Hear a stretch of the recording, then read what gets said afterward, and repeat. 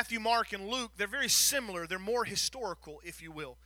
John changes a bit, and it's not always chronological. So just in case you're looking through the book of John and you're like, man, those stories don't match up, the Bible's not wrong. John chose not to necessarily write chronologically, but instead John would group basically John's miracles that he recorded.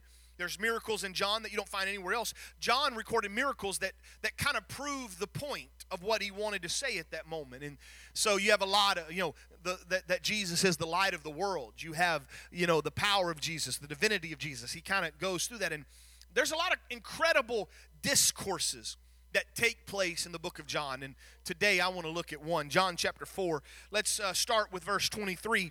But the hour is coming and is now here, when the true worshipers will worship the Father in spirit and truth, for the Father is seeking such people to worship Him.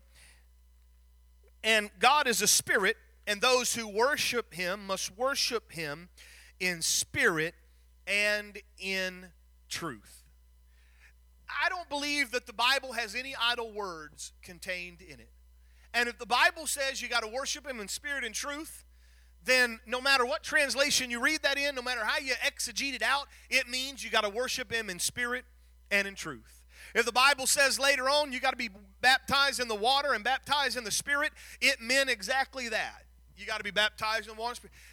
And so I want to talk to you a little bit about what it means to worship Him in spirit and in truth. Why don't you lift your hands and ask the word of the Lord to speak to our hearts. Father, we love you today.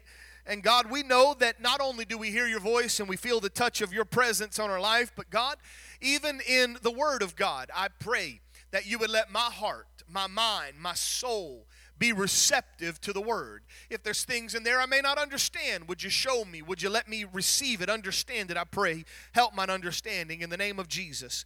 Amen and amen. Hallelujah. You may be seated, if you will. In all of our things, there are words that I feel every once in a while need to be addressed. They need to be explained. They need to be evaluated, because sometimes you hear a word and you've heard it all of your life, and you kind of know what it means, but you really don't. You ever been there? I remember, and I don't know why this reminds me of it, but I love to read, and as a kid I would read voraciously. I would read about a book a day as a kid, and even as a young person. I held records in my school for the most books that were read. When I was in high school, I would go to the library in the morning. I'd pick out a novel, and I would read it, probably to the chagrin of my grades, but I would read it all through school, go home, read it, and bring it back and get a new one the next day. I love to read, but sometimes you see a word and you've never heard that word, or at least you've never put the way you see that word with the word you've heard. And I remember trying to pronounce words and then realize I was pronouncing them way wrong when you finally hear how they're supposed to be pronounced. For example, let me give you, my wife and I, we were driving back from the youth retreat yesterday. We were talking about this. There were some other young people in the car that had to be back. And we got talking about, do you know what the word prodigal means? We always look at the word prodigal, the prodigal son, the son that backslid and came home, if you will. But prodigal has nothing to do with the word backsliding. It has nothing to do with leaving the father. That's not what the word prodigal means. Go look it up in the dictionary. The word prodigal means lavish or extravagant. And so the reason we talk about the prodigal son is because he extravagantly lived and lavishly spent his money, and then he didn't have any. But what's cool about learning that word, and not just kind of assuming, but really what does it mean? It means that the father also was a prodigal. Because the Father lavishly and extravagantly gave mercy, grace, and love when He didn't have to.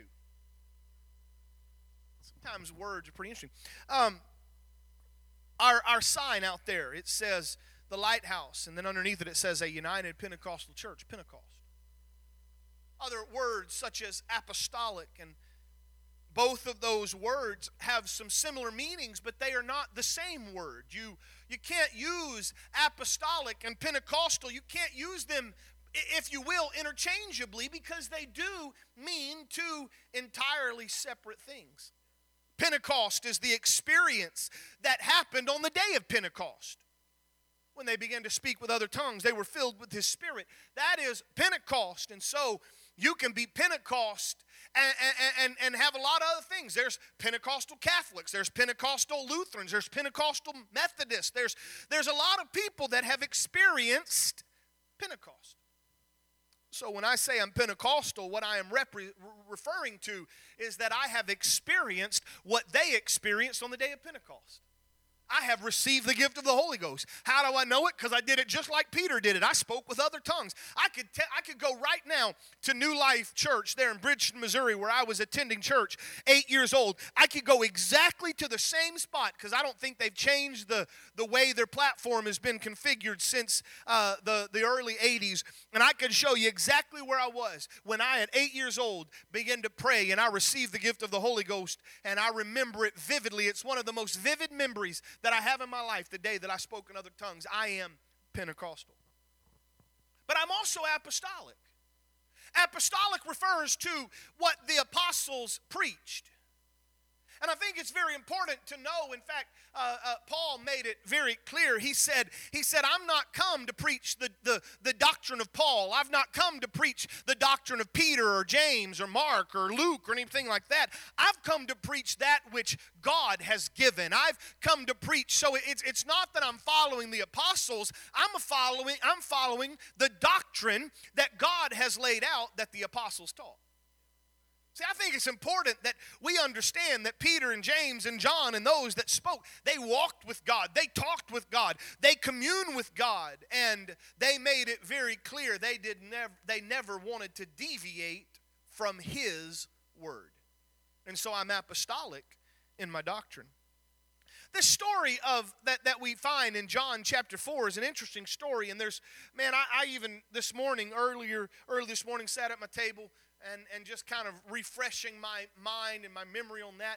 And I can't go into detail, I wish I could, but time would get away. But just the discourse that happens here is amazing. Jesus has left and he decides to go and he wants to go to Galilee, but he decided to go through Samaria. That going through Samaria was the quickest way to get to Galilee.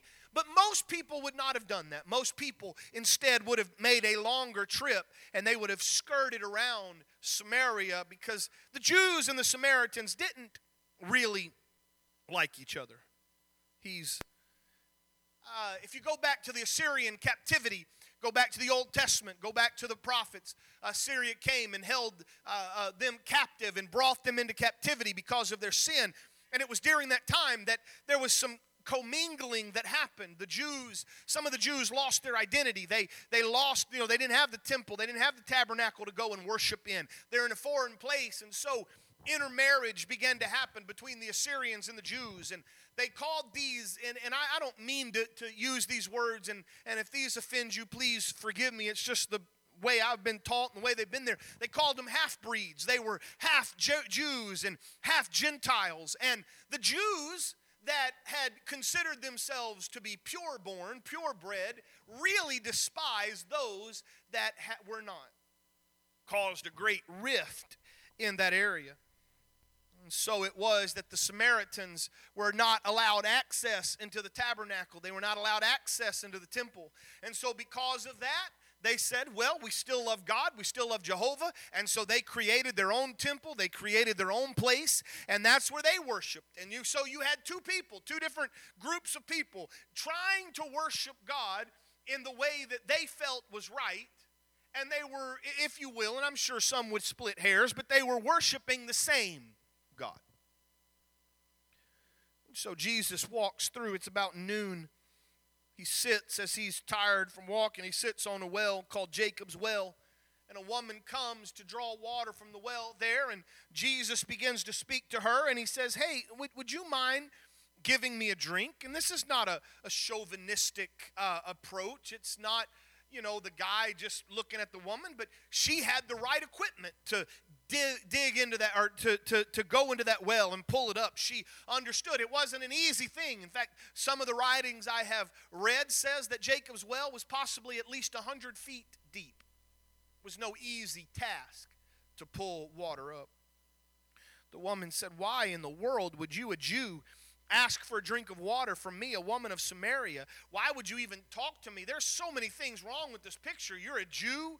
You're a Jewish man. You're a Jewish rabbi. Why in the world would you ever stoop to talk to someone like me? And this discourse began to go back and forth. And Jesus said, "Oh, but if you knew the gift of God, and if you really understood who was standing in front of you now that says, 'Give me a drink,' you would have asked not to give him a drink, but you'd have said, 'Sir, would you give me a drink of that living water?'" The woman kind of cocks her head and looks at him and says, how do you have living water if you're asking me to pull water up? You don't even have a bucket. You don't even have a flask. You don't even have a skin to put the water in. How in the world are you going to do that? Where'd you get that living water? Out of all the places around here, this is where you come to get water. Where's the well that living water exists in? Are you greater than Jacob? He gave us this well. He drank from it. His sons drank from it. And I can almost see the wry smile of Jesus when she asks, "Are you greater than Jacob?" Because if you read anything about the book of Hebrews, you know that the answer is yes. Yeah, I'm greater than Jacob. So he gave you a well. That's good, but I wish you could understand what I know, and that is that this living water that I will give you is what is, he said, everyone who drinks of this water in Jacob's well, you'll be thirsty again. But whoever drinks of the water that I will give him will never be thirsty again. In fact, not only will it quench your thirst forever, but it will spring up inside of you a well of living water. Now, we are blessed. Hindsight 2020, right? We know what he's talking about. But man, he might as well been talking in a foreign language to that lady. None of it made sense. How in the world could I drink? And I'm going to tell you right now, she was seeing only with her physical. You're telling me I can drink that water and never have to thirst again? I like it because I am sick and tired of coming to this well probably twice a day, putting down the rope 100 feet, pulling up a 5-gallon bucket full of water because I have to have enough water for all of my homes.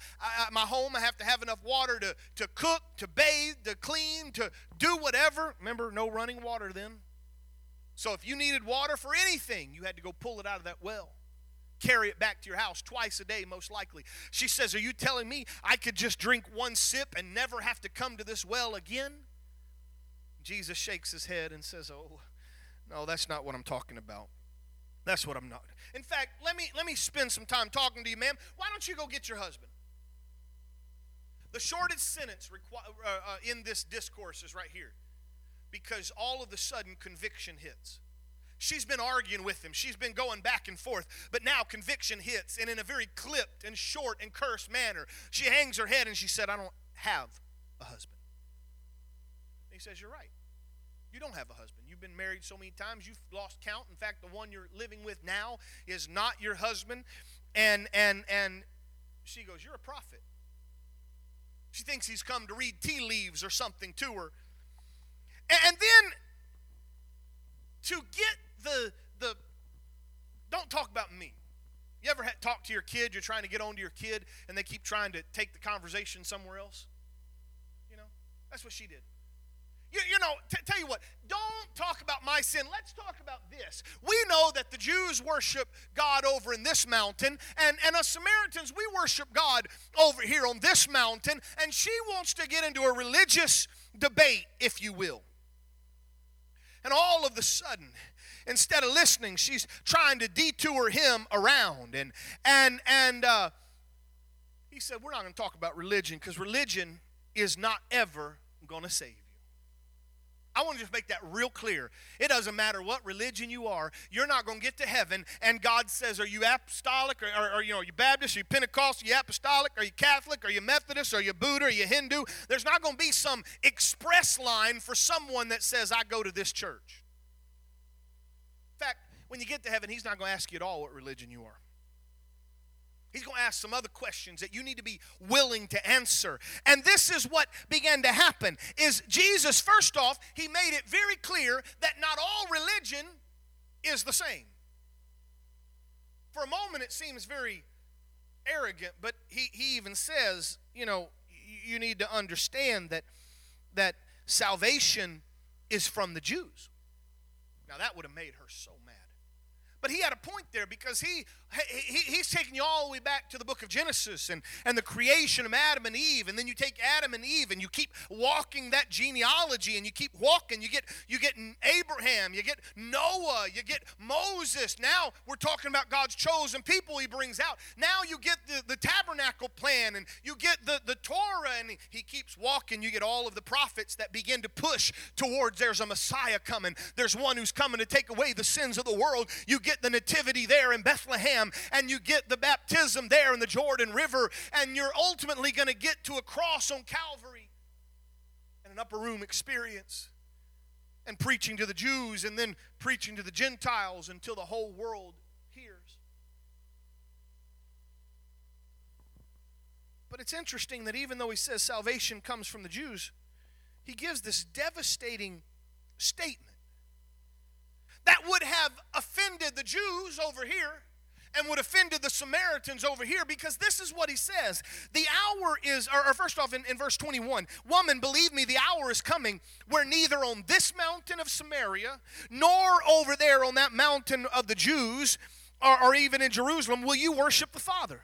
You're worshiping what you do not know. We worship what we do know, for salvation is from the Jews. But the hour is coming and is now here where true worshipers will worship the Father in spirit and in truth. Now, I got to think about this, because it's been a couple weeks ago that this verse began to flash across, and I carry little post or a 3x5 cards in my pocket, and I begin to write notes on it, and I begin to think about that. See, here's what's interesting. On this side in Jerusalem, in that temple, they worshiped and they had the truth. They had everything they needed to see what God was doing. They had the prophets. They had I know that nativity, and he was born in Bethlehem, and all of that was prophesied. He was going to be seen of angels. All that was prophesied. They had the truth over in Jerusalem.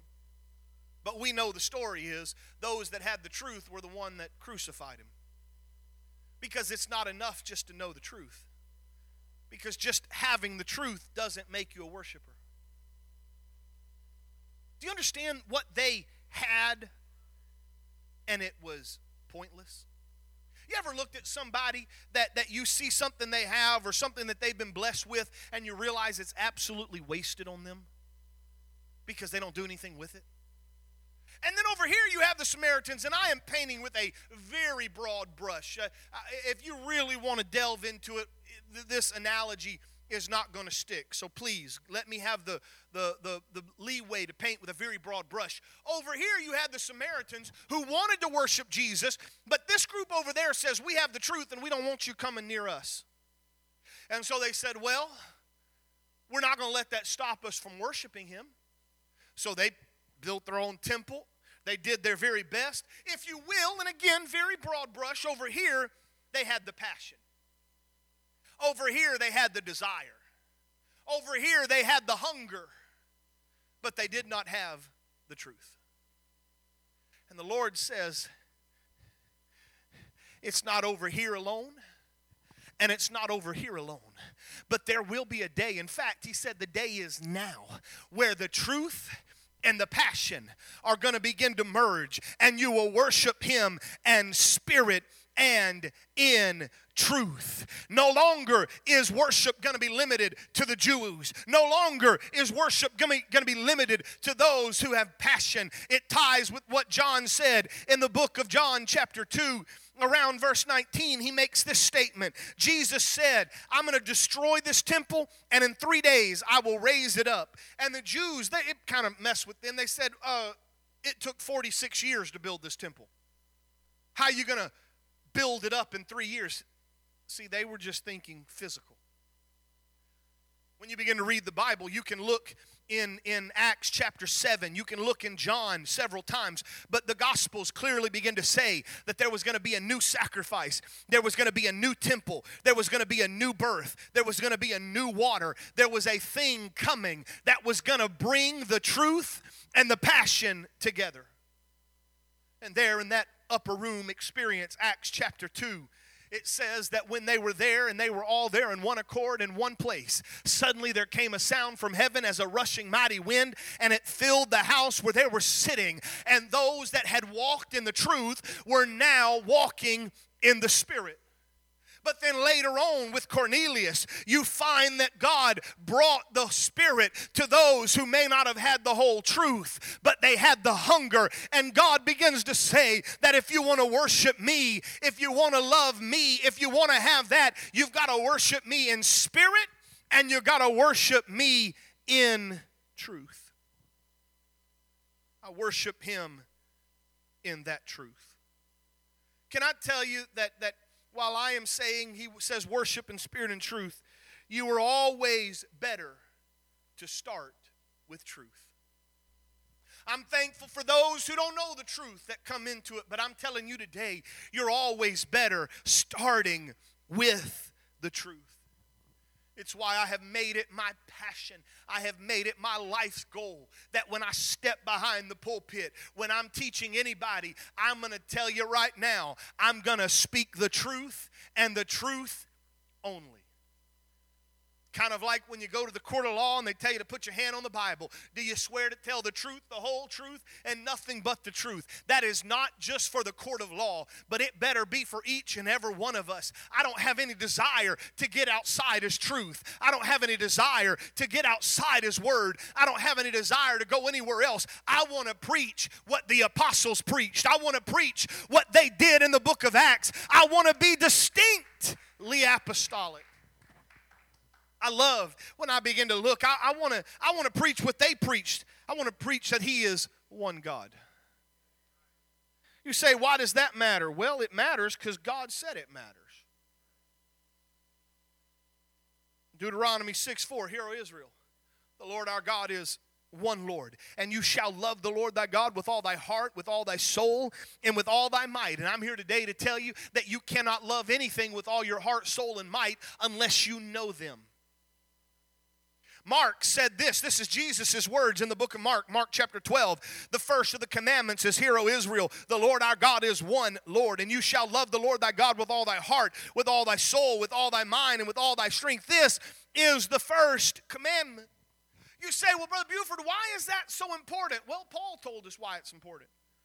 1 Corinthians chapter 8 and 5, and though there be many gods, whether in heaven and earth, as there be gods many and lords many, but to us there is but one God, the Father, of whom there are all things, and we are in him, and one Lord, Jesus Christ, by whom are all things, and we are by him. Ephesians chapter 4, Paul said that there is one body, one spirit, even as you are called in one hope of your calling. There's just one Lord. There's just one faith. There's just one baptism. One God, the Father of all, who is above all, through all, and because of Acts, now in you all. They preach that. It's important to know who you're following. It's important to know who you're traveling after, because if you begin to look into the end of the book, the end of the New Testament, you find that there are copious amounts of warnings that says, beware of those who are going to come and pervert the gospel of Jesus Christ. If I, Paul said, or any other angel preaches any other thing than this, let him be accursed. And we live today, and it astounds me that in this day and age that we are right now, how much the truth matters. I never dreamed, I know there's a lot of sin in this world, but I never dreamed there would be a day that there would be a deacon in a church appointed that no longer uses the pronoun he or she, but uses the pronoun they, because they consider themselves no gender at all. And as an aside, just let me tell you what I felt when I read that article in one of the newsletters I got. When I read that article, the person said that they wanted to be called they. so that they didn't respond to any gender. And instantly, my mind went to the story of the demonic of Gadara. When he came into Jesus, he said, "We are legion." I never dreamed we'd have a day like that. I never dreamed we'd have a day where God becomes just a concept and anything can be a God. It's important you know who you're talking about. I want to worship him in truth. I don't want to just worship some cosmic spirit out there. I don't want to worship some great white thing out there. I want to be able to stand in his presence and say, "You are God of heaven and earth, the one that created all things. You're the God that loved me enough that you came to earth and you became flesh so that blood could be spilled on Calvary. You are God alone." Do you understand how much deeper that makes your worship? Paul said when he went up there on Mars Hill, he said, here's an idol, and you even have an inscription. It says, "To the unknown God." You worship this. You don't even know who you're worshiping, but you're so afraid you're going to miss some God that you say, "Well, here's my backup plan. If I get to the eternity and some God I didn't know says, 'Hey, what about me?' I'll say, 'Well, remember that idol up there on Mars Hill? We said this is just in case.'" Paul said, "Let me explain this to you." And Paul preached an incredible message. One God who is above all, through all, and now the most beautiful thing in the world is he is in us, because no longer does he dwell in tabernacle made by man's hands, but now this God of heaven dwells in a tabernacle of a human body. He said, "I want to live in you." I want to worship him in the truth and the beauty of his salvation. I want to worship him knowing that I'm following what he himself said when he said you have to be born of the water and of the Spirit. And if you're not born of the water and of the Spirit, you can't enter into the kingdom of God. I want to be able to stand in his presence and worship saying, "I've done that." Peter clarified it for you and I. He said, "Therefore let all the house of Israel know assuredly that God hath made the same Jesus whom you have crucified, both Lord and Christ." And when they heard this, they were pricked in their hearts. And they said to Peter and the rest of the apostles, "Men and brethren, what must we do then?" Peter said unto them, "Repent and be baptized every one of you in the name of Jesus Christ for the remission of sins, and you shall receive the gift of the Holy Ghost. For the promise is unto you and to your children and all that are afar off, even as many as the Lord our God shall call." I want to worship him knowing I've repented of my sins. I want to worship him knowing I've been down in the water in Jesus' name, the name above all other names. I want to worship him knowing I'm filled with the Holy Ghost. I want to worship him in truth. I want to worship him because I've been changed. When you look at the Bible, when you look through the Word of God, we have been changed. See, this is the beauty of salvation. I find it really hard to talk to people who claim salvation with no change. That's like saying, "I put on clean clothes," and they've never been in the washer. I have a boy. He doesn't do it now. He's a teenager and he likes to look nice, but boys don't always understand that. Boys can put on the same clothes that they have worn for days at a time and ask this question, "What's wrong with it?"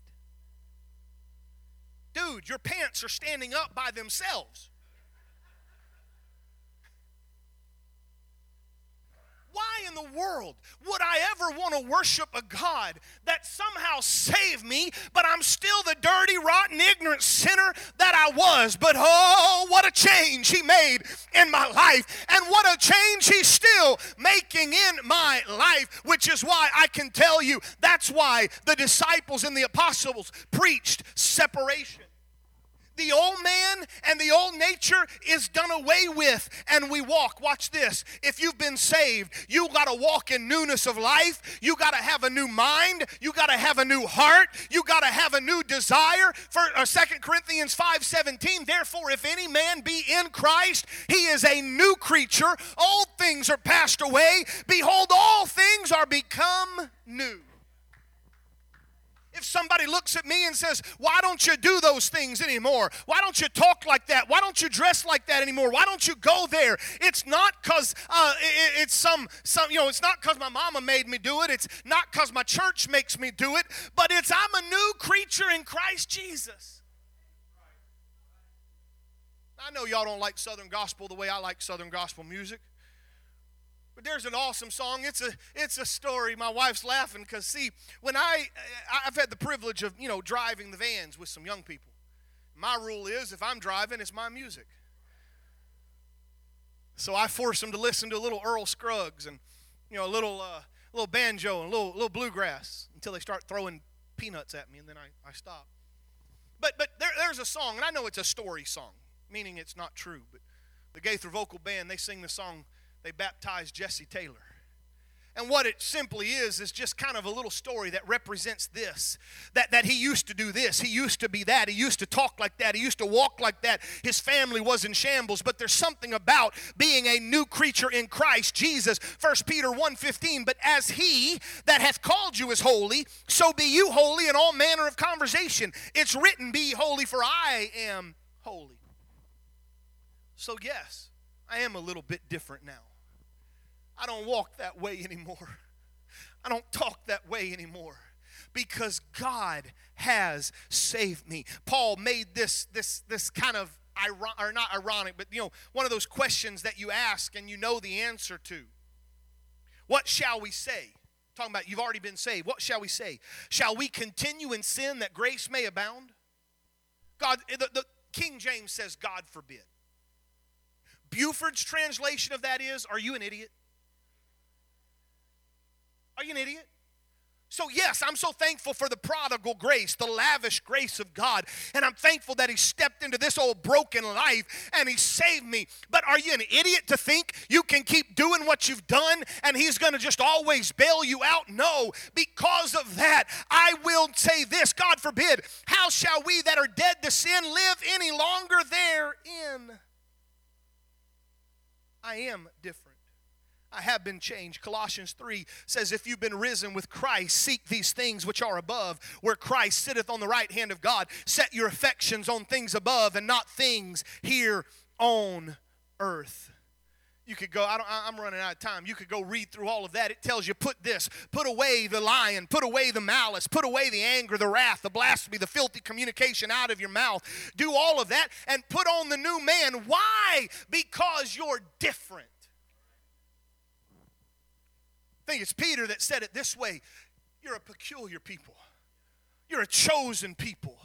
You're a royal priesthood. You're not just the same old person that walked down the road, but God Almighty has put his hand on your life. I'm just trying to help you. I know I'm preaching a broad range. I'm reaching all over the place. But what I'm trying to tell you is it's good to worship him in truth. Worship him in the same mission that these disciples worshiped him. That mission that said you're not saved just to be saved, but you're saved so you could tell somebody else about it. Go ye into all the world and reach them and preach the gospel. Go make disciples. Go be that. Go do that. I want to worship him in truth.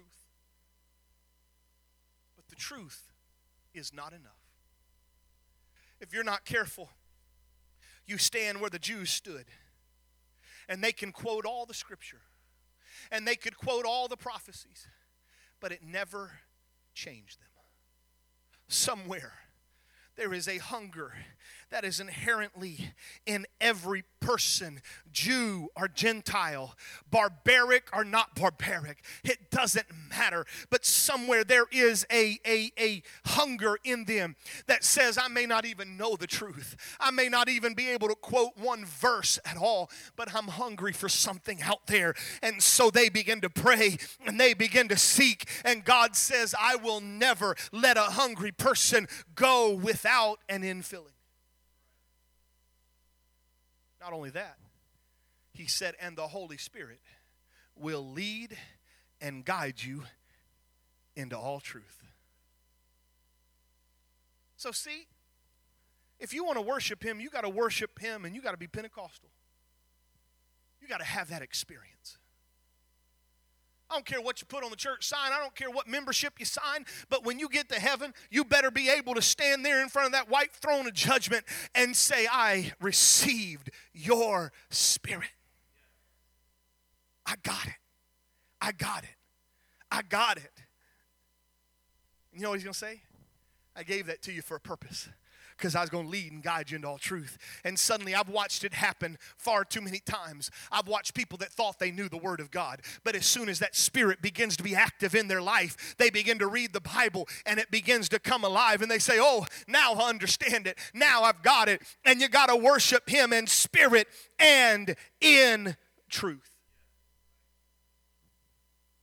I want you to stand with me today. Maybe it's more teaching than preaching this morning. But I got to ask you two questions. Are you worshiping Him in your spirit?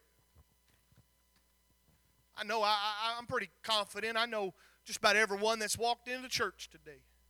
I think I can go out on a limb and say pretty much all of you, you're walking in His Spirit.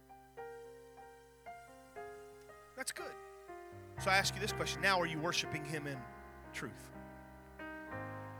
But if for some reason you're standing here on this corner where you have a knowledge of God, but no experience, that needs to change. Perhaps I could bring it all together by saying this. You have to have a knowledge of God, and you have to have an experience of God. One with